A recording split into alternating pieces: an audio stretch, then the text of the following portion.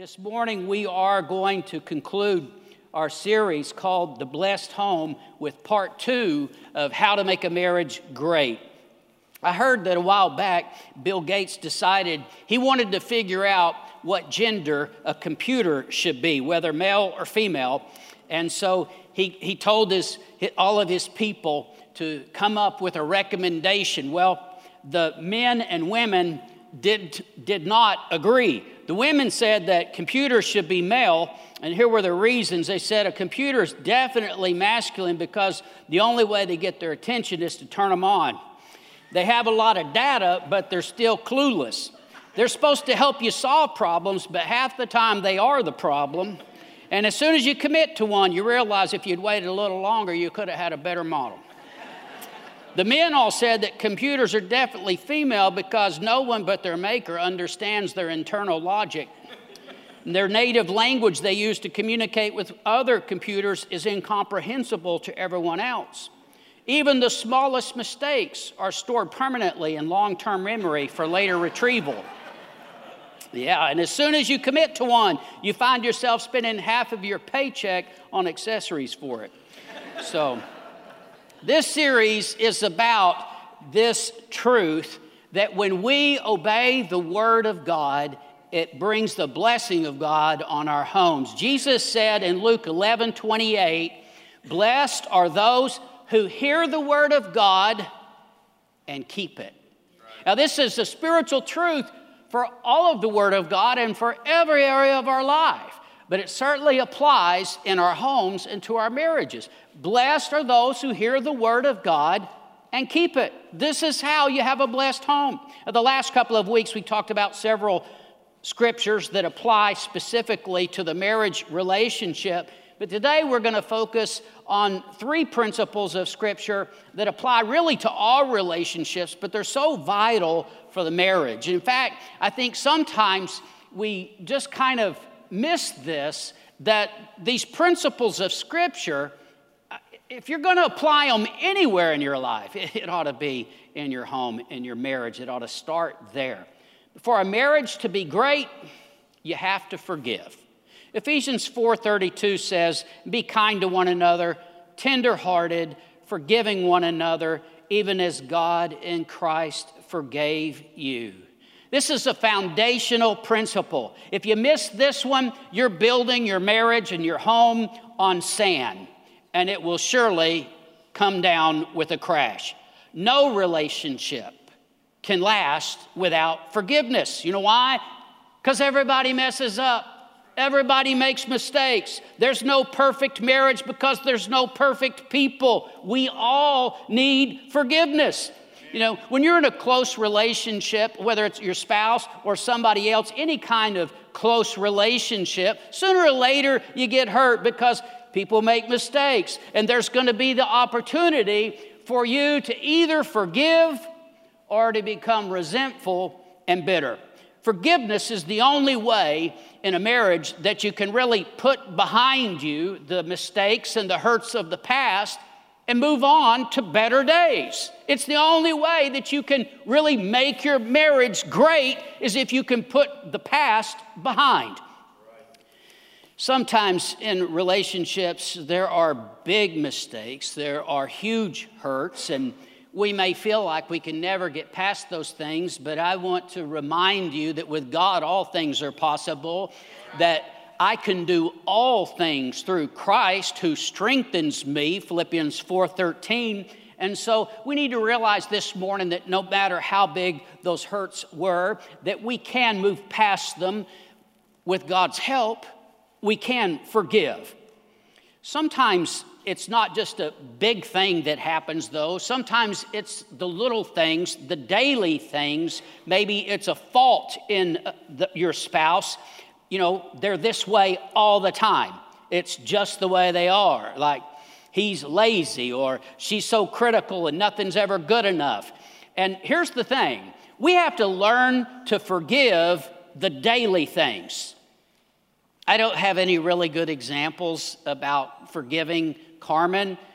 There's just not really much to forgive. But there is one thing that she does a lot that just really drives me crazy. And that is she hides my stuff. And, I do a whole lot of projects around the house. I've always got 15 or so going and, on the list to be done. And so I got this little 15-minute project, and this is kind of par for the course. I spend 45 minutes looking for my tools and the supplies that I need to do this 15-minute project. And, I'm like, where did you put it? And she always says, well, how do you know I put it somewhere? And I said, because we both know if I had it, it would be right here in the middle of the floor. So you put it somewhere. I forgive her. I've gotten really good at finding things over the years. And, she doesn't do it on purpose. I mean, she loses her own stuff all the time, too. She's always looking for her keys, her phone, her checkbook, whatever. I mean, me being the great husband that I am, I help her find her stuff. It happened just the other day. She lost something. I don't remember what it was. It happens so often I can't keep up. But she lost something, and in just a few minutes, I found it for her. And she says, sweetheart, I'm sorry that you are always having to find stuff for me. I said, that's all right. I'm a finder, and you're a loser.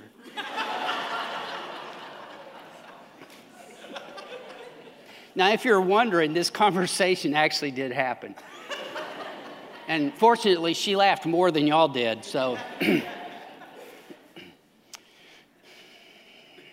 And she forgives me for my warped sense of humor. She forgives me for using her as a sermon illustration. You got to have forgiveness. Her forgetting stuff has really been a blessing in our marriage because she forgets so much of the stupid things that I've done over the years. But the principle of forgiveness is so much a part of the teachings of Jesus. I mean, if you read the Bible, if you read the Gospels, the teachings of Jesus, you cannot get around this. In fact, Jesus says if we don't forgive, then neither will our Heavenly Father forgive us. He makes it so strong. He tells several parables about it to make the point that we have to forgive. And so in the marriage relationship, how can we possibly think we can get around this? Right. It is not an option. We have to forgive our spouse. Amen. It's even in the Lord's Prayer. He taught us to pray this way, that we ask for forgiveness. We say, forgive us our debts as we forgive our debtors. That's the way that we're supposed to pray.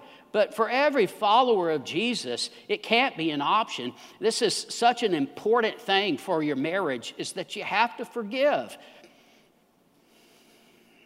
And if you don't forgive your spouse, there's something between you and God.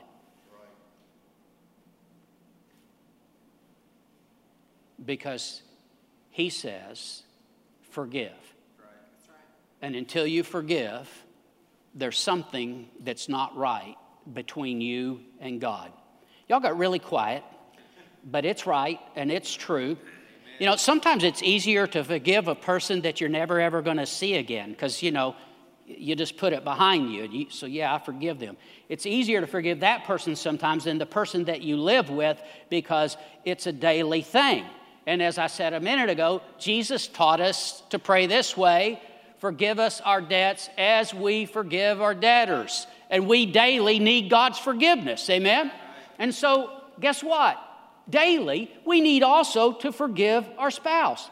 Jesus said that we're to forgive 70 times 7. That doesn't mean that you count up to 490 times and now you don't have to anymore.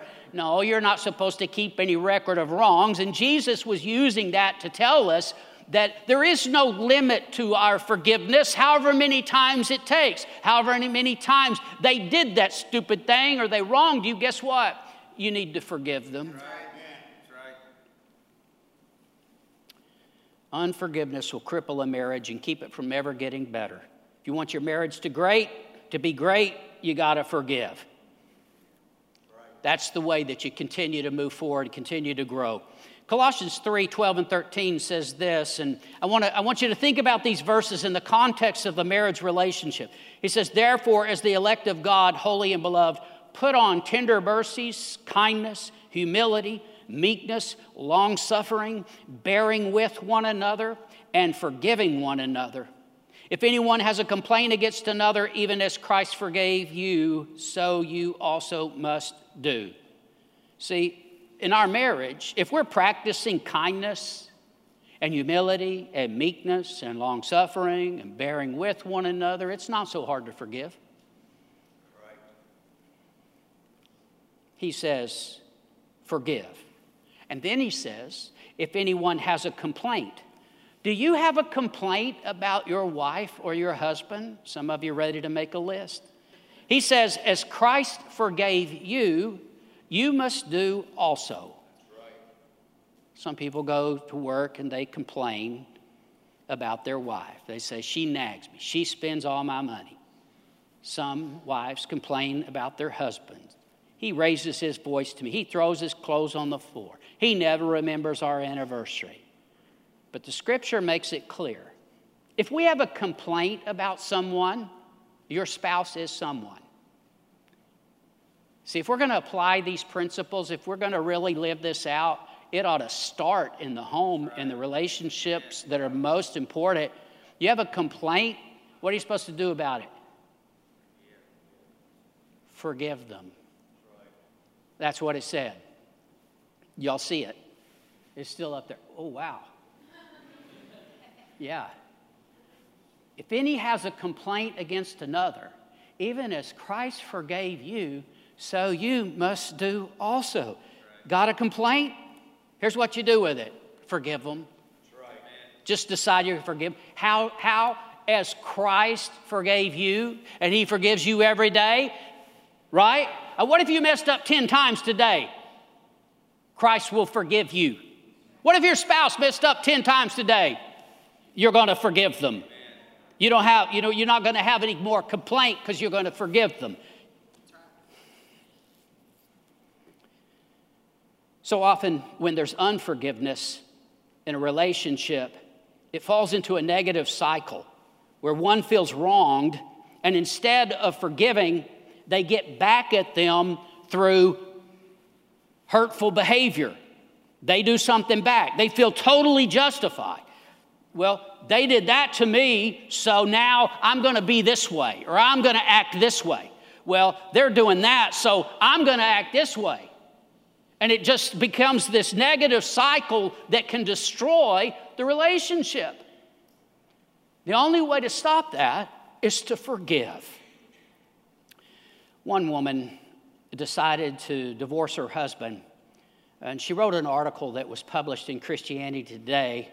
She wrote that with a tear-stained, angry face, I walked into my mom's kitchen, and she held the baby while I sobbed my Declaration of Independence. She said, when I was done, Mom said that her and Dad would help me. I was comforted to know they would be there for me. But Mom said, before you leave, Bill, I have one task for you to complete. She took a sheet of paper and a pen. She put the paper on the kitchen table in front of her. She drew a line down the middle of it, and she said, I want you to list out all of Bill's negative behavior, all of the hurtful things that he does and annoying habits. And so she began to list out all of Bill's faults and the things that bugged her so much. She said he never picks his clothes up off the floor. He doesn't tell me when he's going to go outside. He falls asleep in church. He has embarrassing, nasty habits like belching at the dinner table. He never buys me any nice presents. He refuses to match his clothes. He's tight with money. He won't help with housework. He doesn't talk to me. The list just went on until she got to the bottom. And the whole time she was assuming that her mom was going to have her go back and write Bill's good qualities on the other side of the paper. But instead, her mom said, now I want you to write on the other side your response to each of those things. Well, that was a lot more difficult than what she thought it was going to be. But she began to write out all those things. I'd pout, I'd cry, I'd get angry, I'd be embarrassed to be with him. I'd act like a martyr and wish I'd married somebody else. I'd give him the silent treatment. I'd think I was too good for him, and on the list went. When she was done, her mom took the sheet of paper. She got a pair of scissors. She cut the paper in half, and she threw away the side of the list with all of Bill's negative behaviors. And instead, she hands her own reactions, her own behaviors, and she says, now, I want you to take this list home, and I want you to go over it and pray about it. And then, if you still want to divorce Bill, we'll help you as much as we can. So she goes home and she has this list, and she said that as she began to read over the list and to pray about it, she said that the behaviors were so petty and shameful and destructive. She ended up spending hours asking God to forgive her for the way that she had been acting, because without Bill's negative behaviors to balance out what she had done, her list just looked horrible. By the time she was done, she made up her mind. Bill was not this horrible person. He wasn't immoral. He was a good man. He had flaws. He wasn't perfect, but he was a good man, and she didn't want to divorce him. She goes on in her article and talks about how that she'd like to say that Bill changed. She said he didn't really. She said, but she changed. And the way that she reacted from then on was different. You see, we need to realize this, that before God, we will all answer for ourselves, not for somebody else. We'll answer for our own behavior. What they did is their problem. What we do is our problem. And we need to understand this, that you see so often this is the way it happens in a marriage relationship. When one does this and so I do that and they feel justified about it, you know what that means? You're not forgiving them. There's a debt, and you're making them pay. For a marriage to be great, you got to forgive. If you want it to get better, you have to forgive. Bitterness and resentment will build a wall. The only way to tear it down is to forgive. With forgiveness, you can grow closer. Without it, every mistake, every hurt will drive a wedge between you. See, without forgiveness, we end up carrying baggage. Forgiveness is the only way for you to get rid of the past hurts. You got to let it go. You got to turn it over to God. And some people, I often wonder, and just with heartache, I question, how can couples who have been married for 25 or 30 years end up getting a divorce? But this is one of the ways that happens. They're carrying baggage for 25 years. There's been this load of debt that has built up and built up. And I'm telling you that even if you've been married a long time, you gotta forgive and let those things go. Even if it was big, you gotta forgive and let those things go. That's the only way that your marriage can truly be great, is if you forgive. So how do you do that? Sometimes it can just seem like an impossible task, but first, you have to choose to do it. You have to be willing to forgive. You do it in obedience to the Lord Jesus. You do it for your own sake. You do it for the sake of your marriage. You choose to do it. I do want to make one clarification this morning, and this is complicated, but I still need to say it.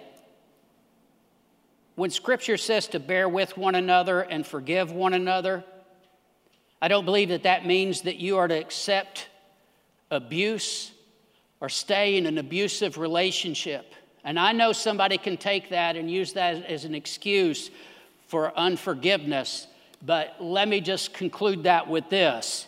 Even if the marriage ends, you still have to forgive them. So you choose to forgive. Second, you pray and ask for God's help. All things are possible with God. I can do all things through Christ who strengthens me. He's the example and He's the expert on forgiveness. Third, you turn it over to God. You give the wrongs done to you to the Lord. Give Him the hurt, the disappointment, the burden of it. You turn it over to Him. And fourth, you stop rehearsing the wrongs. So if you're really going to get victory and be able to truly forgive, you can't keep going over the memory of those wrongs. Now, you can't just wipe it away from all recollection, but you can make up your mind, I'm not going to replay that anymore. See, some people, they just replay it and they think about it, and sometimes they even talk about it again, and they're just reliving it. And in their soul, they feel the same hurt, the same emotion, sometimes the same anger that they did. Or something that happened last year or 10 years or 20 years ago. You got to stop rehearsing it if you're going to forgive. Right. Forgiveness is so important that the next two principles I'm going to share with you, they won't really matter, they won't really work without forgiveness.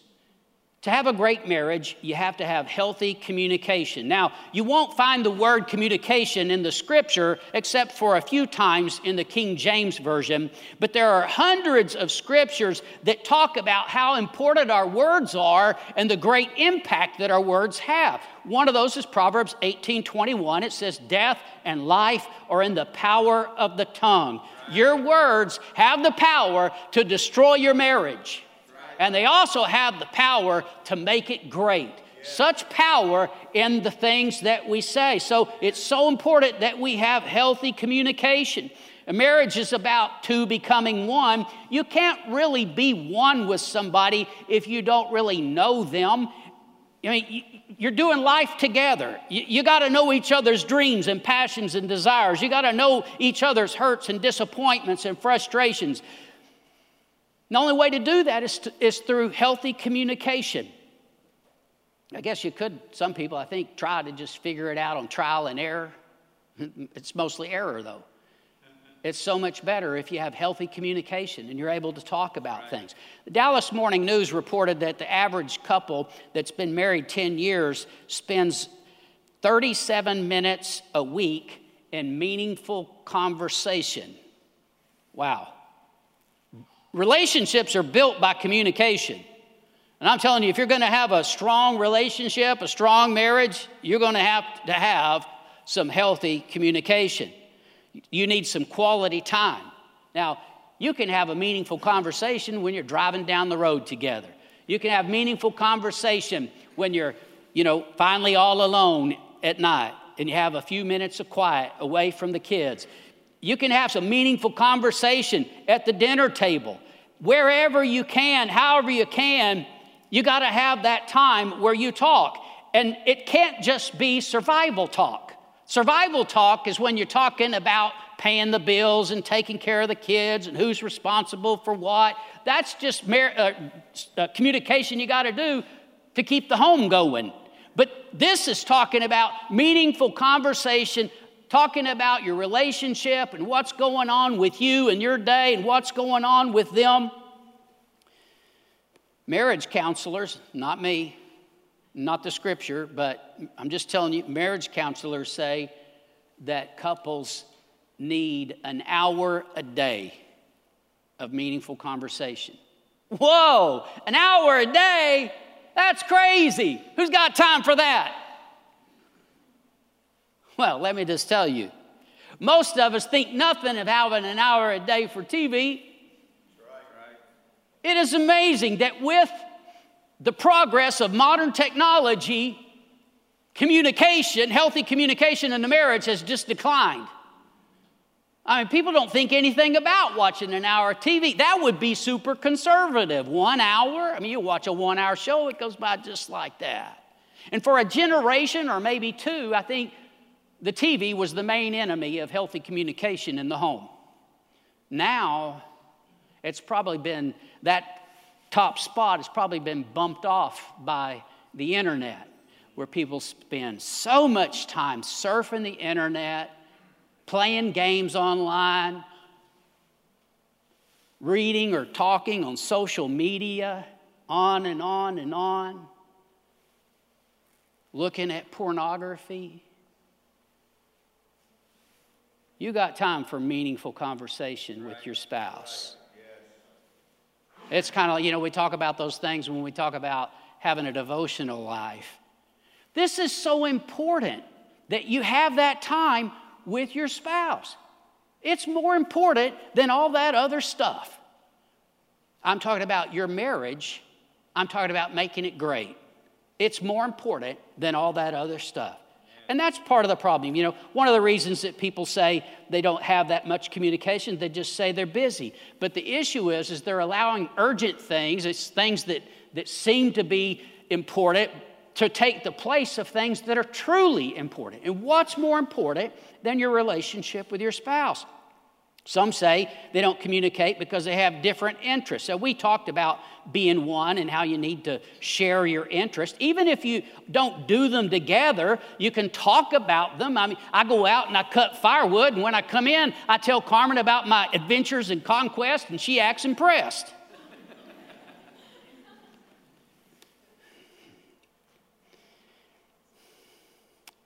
You don't have to do everything together, but you need to talk about it. Some don't communicate because they end up fighting. They don't cope with problems, and their conversations turn into fights, and so they just decide, it's better to not talk. But to have a good relationship, I'm telling you have to have healthy communication. Now, some people have a lot of communication, but it's not healthy. They're communicating. Even the neighbors can hear them communicating. Carmen and I woke up one Sunday morning at 4 a.m. to the sound of some neighbors yelling out in their driveway. I think one of them might have just got home. And Carmen said, this sounds like the end of a marriage. But that's how powerful your words can be. In one conversation, a marriage can end. You need to realize how important it is to have healthy communication.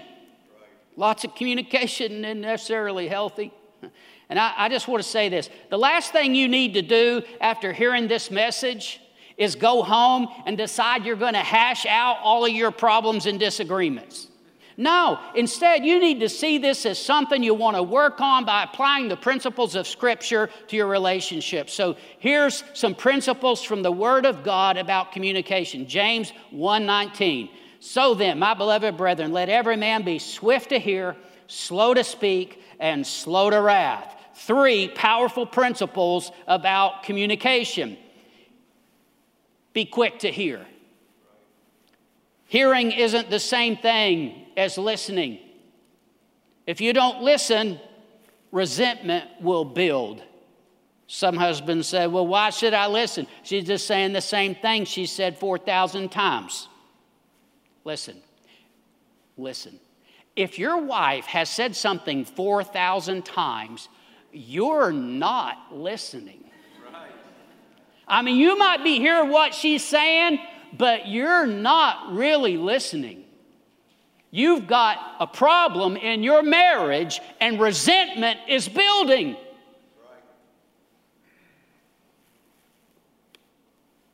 Somewhere around the 100th time, you ought to be sitting down and saying, well, let's talk about this. Be quick to listen. Tune in. Try to understand and show that you care. Next, be slow to speak. So many marriages have been destroyed by the wrong word, so you got to think before you speak.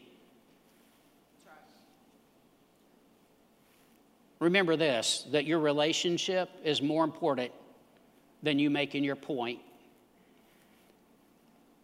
or proving you're right. The Scripture also tells us to bridle our tongue. You got to keep it reined in. There's this attitude in our culture. It's kind of something that's real popular, and I've had people tell me I'm kind of this way. Tell it like it is. Just tell it like it is. I just, whatever comes to my mind, I just say it. I just tell it like it is. Now, I get the sentiment behind that everybody likes it. We're going to be a straight shooter. We're not going to hedge. We're not going to feed somebody a line of bologna. I agree with that. But let me tell you something. A lot of the time, you need to stop and think before you say something to your spouse. Right. That old attitude of the world, tell it like it is. Remember, the world's way ain't working. Right. There are times when you need to bite your tongue and don't say it. Amen. I mean, just because you think something, that don't mean you're supposed to say it.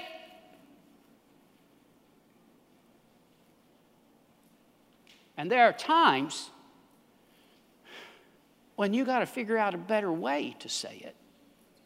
I didn't say not to say it, but I said there's times when you need to stop and think about how you say something and how it's going to come across. Be slow to speak. Don't just blurt something out. Oh my goodness, so much harm and damage is done to relationships because somebody wasn't careful about what they were saying. Anger. Be slow to wrath. Anger is a communication destroyer. It can consequently be a relationship destroyer. When you're talking with your spouse and you're upset, here's what you need to do. Calm down. Just calm down. If you're going to talk with your spouse and you're all mad and angry, there's that temptation that you allow it to control you, and that's when you can say things that you're going to regret later. Anybody ever do that?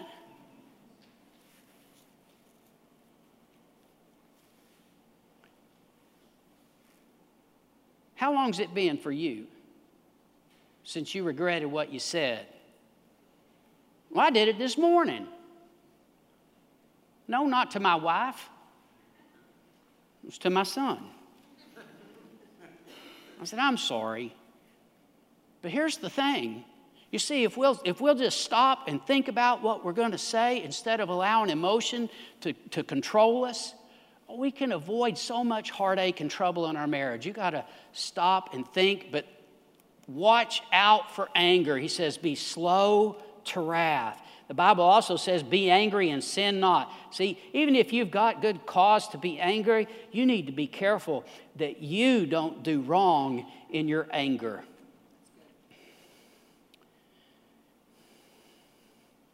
When you disagree about something, anger is never the answer. It just causes more problems, more hurt. Good communication, trying to understand one another, being willing to give of yourself. I'm telling you, those things will help you put the disagreements behind you. And always use your words to build up, not to tear down.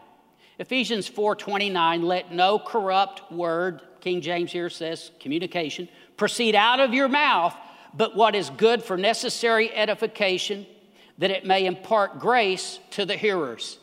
What if we applied this in our relationship? I'm not going to say anything to my wife that's going to tear down, but only what will edify, only what will build her up, only what will minister grace to her. Wow. Here's a good way to do that, and this is the last point. To make your marriage great, you use appreciation. Now, this may not sound like a big deal, but I'm telling you, this will revolutionize your marriage. This is such a powerful principle to make your marriage great. It will change your attitude, and it'll change how happy you are in your marriage. 1 Thessalonians 5:18 says, in everything give thanks, for this is the will of God in Christ Jesus for you. In your marriage, it is the will of God for you to give thanks. Amen? Now, we're talking about giving thanks to God. Yes, you should be giving thanks to God for your spouse. Right. Absolutely. We need to understand this, though. We also need to be thankful for other people. We need to appreciate them. You need to appreciate your spouse. 2 Timothy 3 tells us that in the last days, people will be ungrateful. And we are living in that generation. It's human nature, but it is just such an attitude in our culture that people are so ungrateful.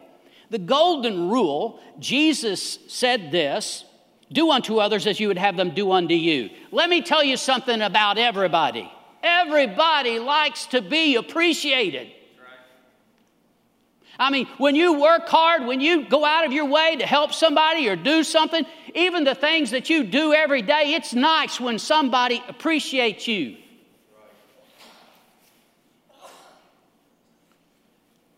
Your spouse likes to be appreciated. Now, we're going to kind of get to the heart of this and what the real issue is here. And I just want to tell you, this is so powerful if you really get a hold of this. But this can make the difference in your marriage.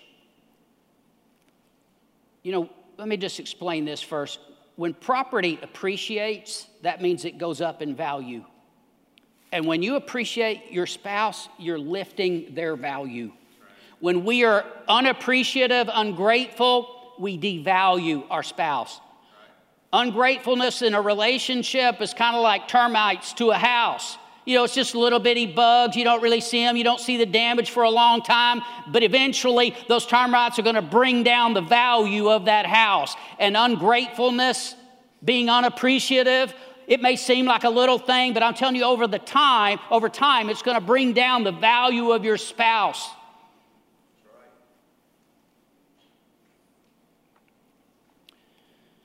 To have a healthy relationship, you got to appreciate. The more you appreciate your spouse, the happier you're going to be with them. You'll see. A lot of couples demand from one another.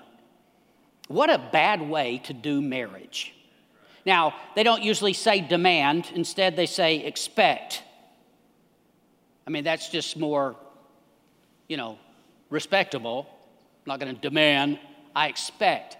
I expect my husband to this and this and this. I expect my wife to do this and this and this. I don't appreciate it. I expect it.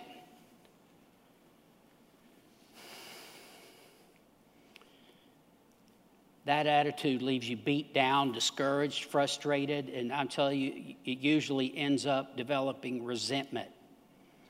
I'm so thankful that my wife cooks dinner for me. Some men, if their wives don't work outside the home, they're like, I expect my wife to have dinner ready. No. I'm thankful that my wife cooks dinner for me.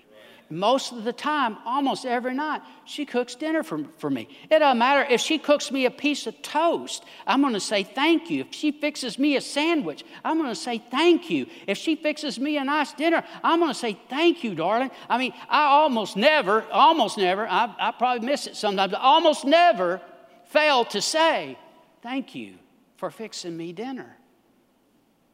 I learned this a long time ago. I learned this when I was a kid, and I went to my grandparents' house, and my grandmother was a great cook, loved her food, and I would, always stuff myself. And I remember at least one or two occasions when I finished my meal, and I'm sitting there at the table, and my granddaddy says to me, he said, "Did you like that supper? Was that good?" I said, "Yes, sir." He said, "Well, tell your grandmother." I said, "That was good, grandmother. Thank you." He said, "Now carry your plate over to the sink." I said, "Yes, sir." Little side sermon here. Some of you grandparents, you need to quit this attitude of the world that it's my job to spoil my grandkids. You need to decide you're going to be building character and morals and values into your grandkids. Be part of the solution, not part of the problem. I still remember those things my granddaddy taught me. And I just want to tell you, it matters when you appreciate, when you're thankful. If you want more of something, appreciate it. That's how you get more. Appreciate it. Now, I want to tell you that works with the Lord. I mean, when God blesses you and you're ungrateful, how do you get more? Appreciate it. It's the same way with your spouse. If you want your husband to take you out to eat more often, you want him to buy you flowers more often, you let him know how much you appreciate it. Now, when I take Carmen out to eat, she always says thank you. Now, listen, I know we sound like this old traditional couple, I understand, but I tell her, I say, now, Carmen, you work so hard and you're so busy so much of the time. We can go out to eat anytime you want. And she still cooks for me almost every night. But I tell her, we can afford it now. Couldn't always. We can afford it now. If you want to go out to eat anytime, we'll go out to eat. And yet, when we go out to eat, she will still always say thank you. What you appreciate, you get more of. That's right. One guy, he made it a habit that every Valentine's Day, he would buy his wife candy and a Valentine's card. And then the next day, he would buy his wife flowers and a thank you card. Okay, just 3 of you got that. The rest of you go home and work on it. I'll help you. If you want more of something, you appreciate it. All right, moving on. Sometimes it's just easy for us to take those who are closest to us for granted. And we just don't see the things that they do every day as something that we should appreciate. We just expect it instead. I mean, we understand this about the Lord, how there's things like the sun came up today, amen? God gave us another day. Were you thankful? You were able to walk into church today. Were you thankful? There's so many things that we just kind of take for granted, and that in a relationship, in a marriage relationship, is such a huge negative. Oh, you got to turn that around. You got to start appreciating the things they do every single day. Let me just give you a few examples. Is it husband or wife? Listen, when they go to work, appreciate it. Let me tell you something. Some don't. When they cook dinner, appreciate it. Some don't. When they clean the house or they do the laundry, appreciate it. Some don't. When they make the yard look nice, appreciate it. Some don't. On and on and on the list goes. Your spouse does things all the time. You can either expect it or you can appreciate it. Amen. If you have that old expect it mentality, you are miserable. I expect this, I expect that. You're not only miserable, you're making your spouse miserable. But you start appreciating it. You start being thankful. Let me tell you something about thankful people. They're happy. But when you appreciate your spouse, you end up being happy with your spouse. Amen. Right. Carmen does so many things for me all the time, but yesterday morning, man, I woke up pretty early. She's still sleeping. I go into the coffee pot, and here I am. I feel like I got run over by a truck. And the coffee's not made. 5 miserable minutes making coffee. But it always reminds me and makes me appreciate all those other days I get up and the coffee's already fixed. I'm just telling you, a lot of times we don't appreciate something unless we don't have it. And you need to realize there's 1,000 things to appreciate about your spouse. Can you find something to complain about? Forgive it. But so many things that you could be appreciative for. Instead of expecting, start appreciating. Here's a sign you're taking your spouse for granted. You find it easier to be nice to strangers than you do your own spouse.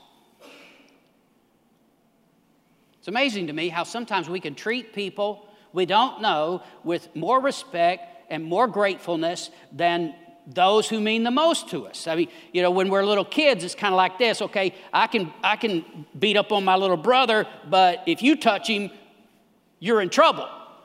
And when you get to be an adult, here's the adult version of that. I can yell at my wife, but if you yell at my wife, we're going to have a problem.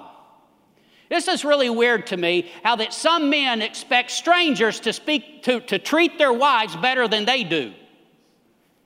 That's a problem. I don't want nobody talking to my wife nicer than I do. We're going to have a problem. You know what I'm saying? It's just really weird. You see, it shows how we take for granted instead of appreciating.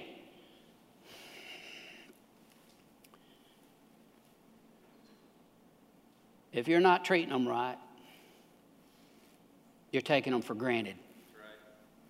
Appreciation is more than just saying thank you. No, it's something that you show in your life. One of the reasons that people don't appreciate their spouse is unreasonable expectations. I want to give you a couple of examples. You expect the house to always be clean and dinner ready, your wife to look like $1,000,000. You expect your husband to make a lot of money, but spend lots of time with you and the kids and never come home tired or grumpy. That's one of the reasons people always think the grass is greener on the other side of the fence. They're unreasonable expectations. I'm going to change this from unreasonable to unrealistic expectation.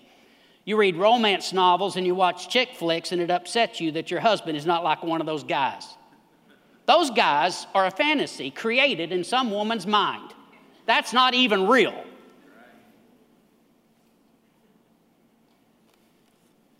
You're watching some movie with the music playing in the background. Why isn't it like that in my home? That's unrealistic. And you know what's even worse? The husband that sees a billboard with the beautiful models on this billboard. He's watching some TV show and there's a beer ad with these bikini-clad women and he's like, why can't my wife look like that?